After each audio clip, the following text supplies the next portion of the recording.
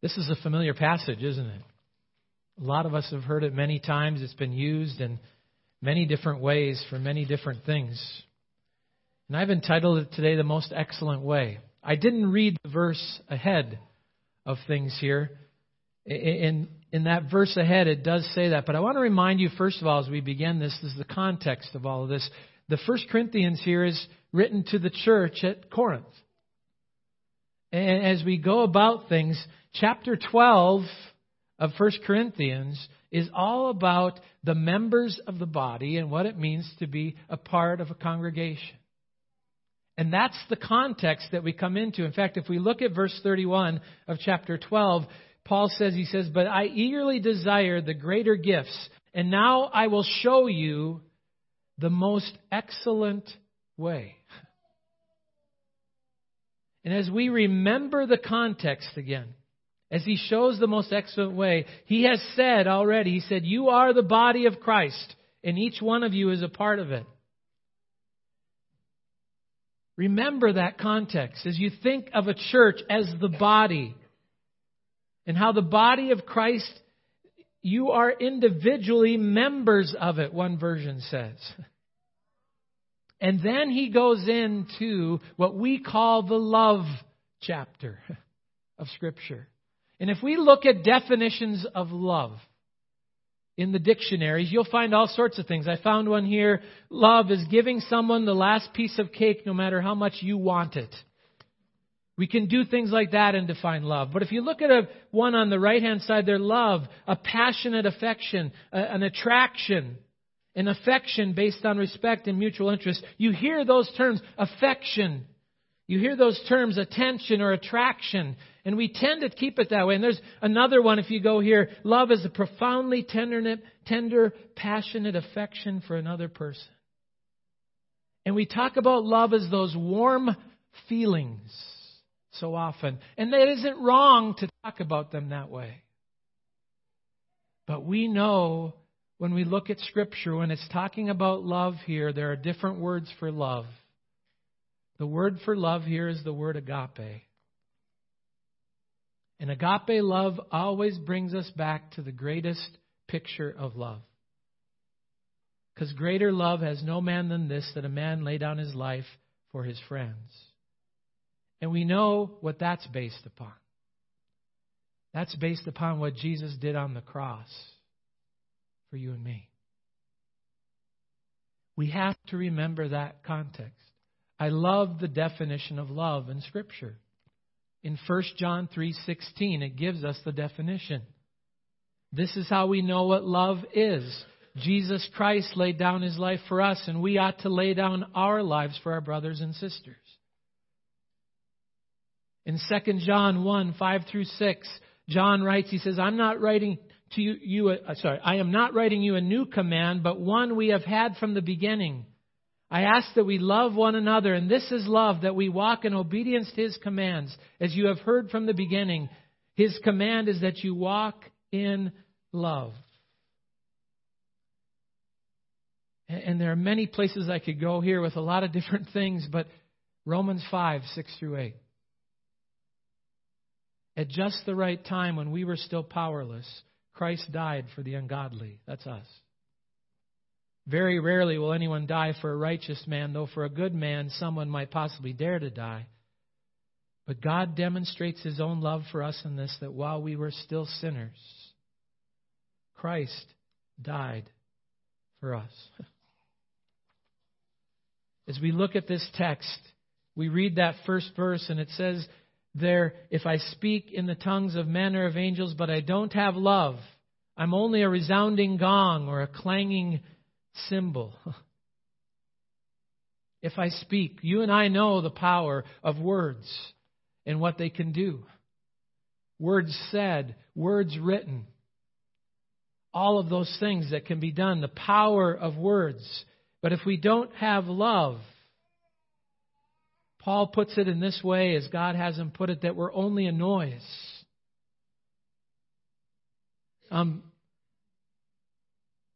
There's the negative effect of words, but there's also the positive effect of words, is there not? In Scripture, I think of the words in Proverbs 25:11. It says, a word fitly spoken is like apples of gold in settings of silver. Have you ever had a time where somebody's given you a word at the very right time when you needed it? That is that picture of love here as we go forward. Now, it can be the other way around, too. It can be a noise. By the way, if we discovered that we had 5 minutes left to say all that we could say, that we knew that in 5 minutes the world was going to end, what would we do? I'm guessing our phones would be out. And we'd be calling people and talking to them as much as we could or quickly within 5 minutes to say those last things that we could, to tell them that we love them. The question is, why do we wait? Why would we wait for those last 5 minutes? If I speak in the tongue of men and angels, but I don't have love, I'm a resounding gong. I mean, we can think of it in a very negative way. What's the worst noise that you can think of? This next picture shows you mine. You know how that is. But you know, we can sing beautifully too, can't we? And not have love within our hearts. We can do wonderful things and say wonderful words, but not have love in our hearts. And we've all done it. We're reminded here, as Paul says, of what love really is. Oliver Cromwell, during the 17th century, was the Lord Protector of England, and he sentenced a soldier to be shot for his crimes. The execution was to take place at the ringing of the evening curfew bell. However, the bell did not sound that evening. The soldier's fiancée had climbed into the belfry and clung to the great clapper of the bell to prevent it from striking. When she was summoned before Oliver Cromwell to account for her actions, she wept as she showed him her bruised and bleeding hands.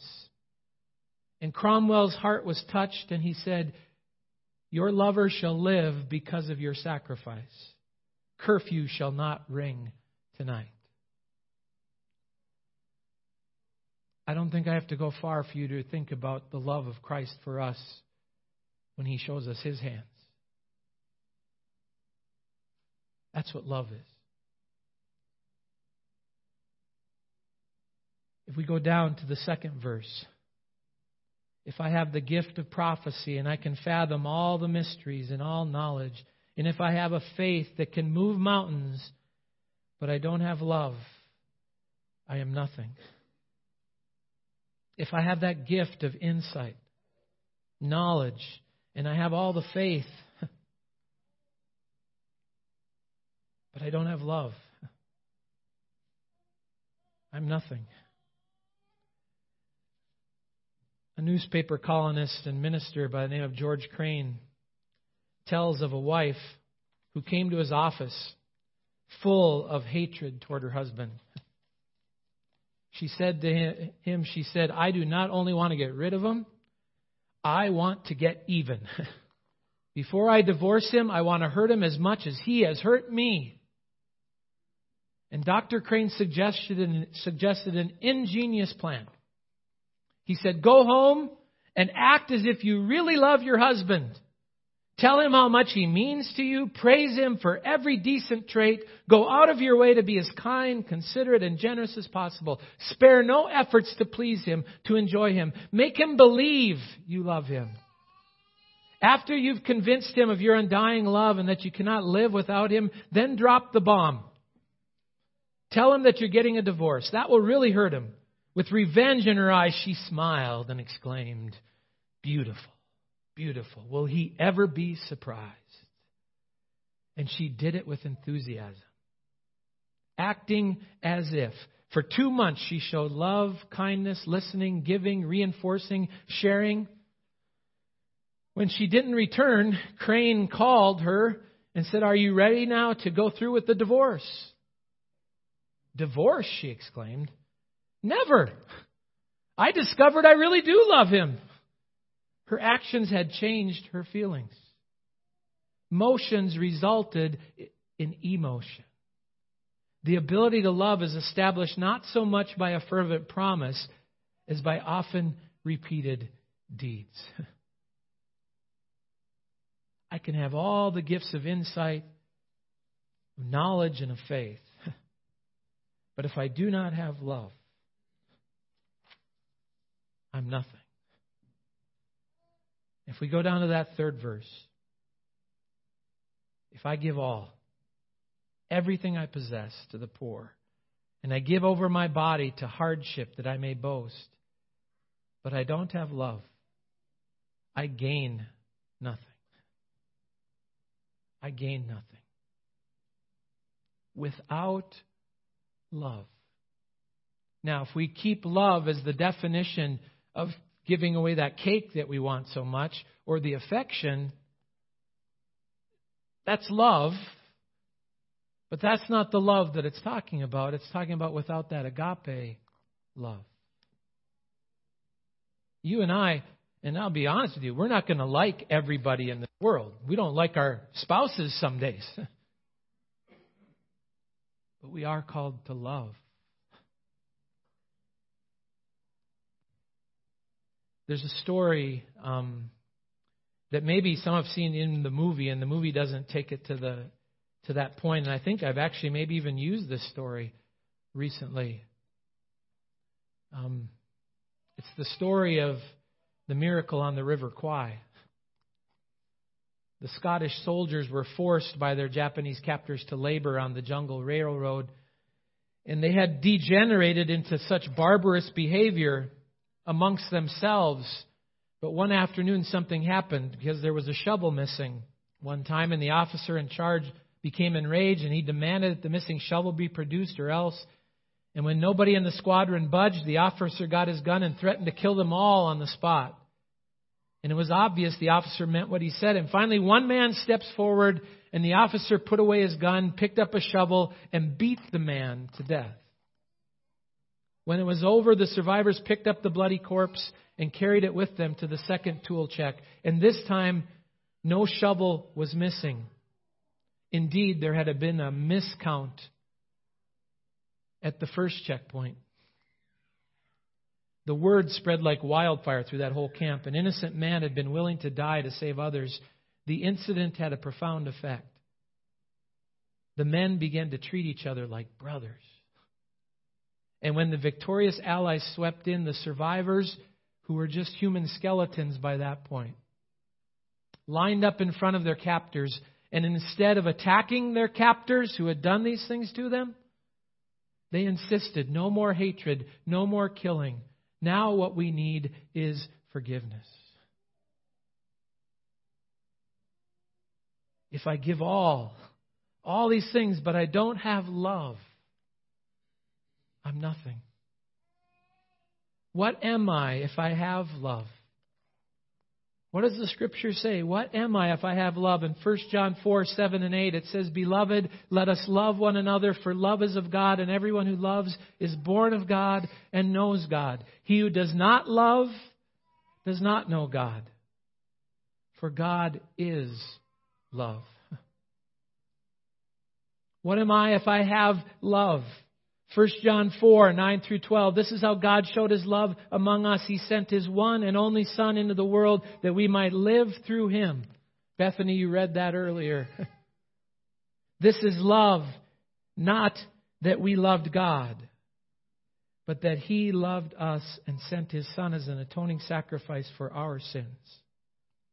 Dear friends, since God so loved us, we also ought to love one another. For no one has ever seen God, but if we love one another, God lives in us, and His love is made complete in us. That's the primacy and the importance of God's love.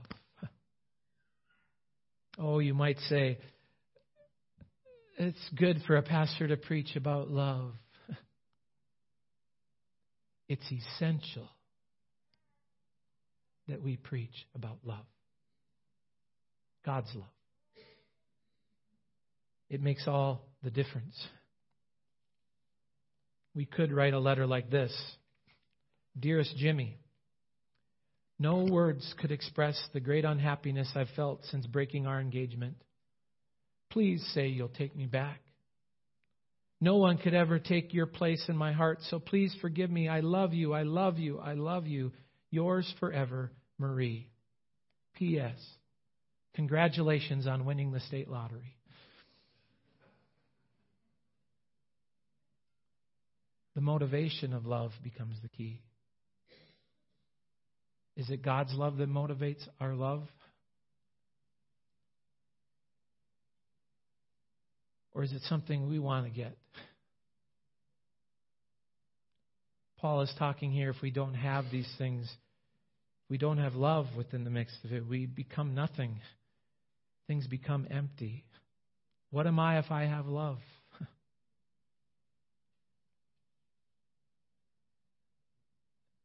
One person wrote this D.L. Moody actually did this in a sermon.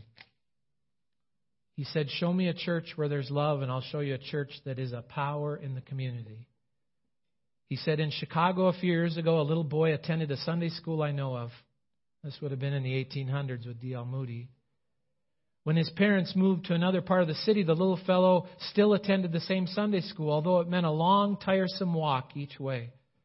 A friend asked him why he went so far and told him that there were plenty of others just as good near his home, plenty of other churches.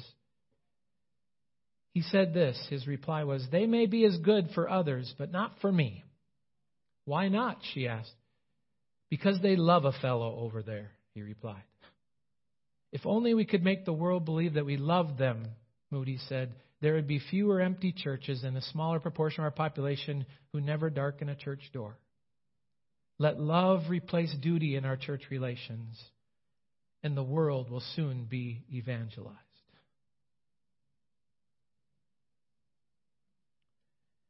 Years ago, when I was an 8th grade Bible teacher at Medicine Lake, I had one of the 8th graders come up to me one day. He said, Mr. Erickson, I've got to show you this. I got to show you this. And he was excited. His name was Josh Rosengren. I just remember his face that day. He said, look at this. He said, look at John 3:16. He said, look at how you spell it out. And you can see it up on the board. He said, look at how it says, for God so loved the world that He gave His only one and only Son, that whoever believes in Him should not perish, but have ever eternal life. He said, look how it spells the gospel. It spells it. And he was so excited. Isn't it amazing how it's there before us all over the place? God's Word. We sinners who don't deserve a bit of God's grace and His mercy offers to us the greatest gift if we'll just believe it. If we'll turn from our sin and let Him be Lord. Oh, the struggle's going to be there the whole way that new nature comes. But the love of God will overrule. In 1 John 2, verses 3 and 4, it says, there are many trophies in this life, but Jesus is the real trophy. Do you and I know Him?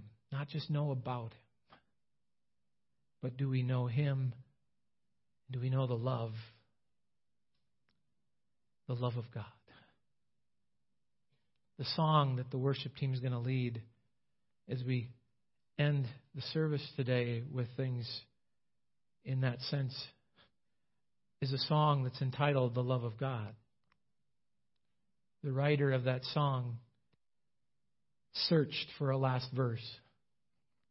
He couldn't find it until he found what a rabbi had written years ago. As we sing it today, I want you to ponder and consider the love of God. And the fact that if you know that love of God, do you know the love that Jesus gave for you? And the Holy Spirit's the only one who can call into our hearts from His Word. And as we go on in the weeks ahead, we'll finish 1 Corinthians 13. We'll look at those things. But without the love of God, we are nothing. We're nothing without it, but when we have Him, we have the greatest gift imaginable. Heavenly Father, thank you for your word today. Thank you for the songs that have been sung and the songs that will be sung here. But most of all, thank you for your love. Lord, we don't deserve it. But help me. Help us as individuals to love you above all else, to love our neighbor. Help us to reach out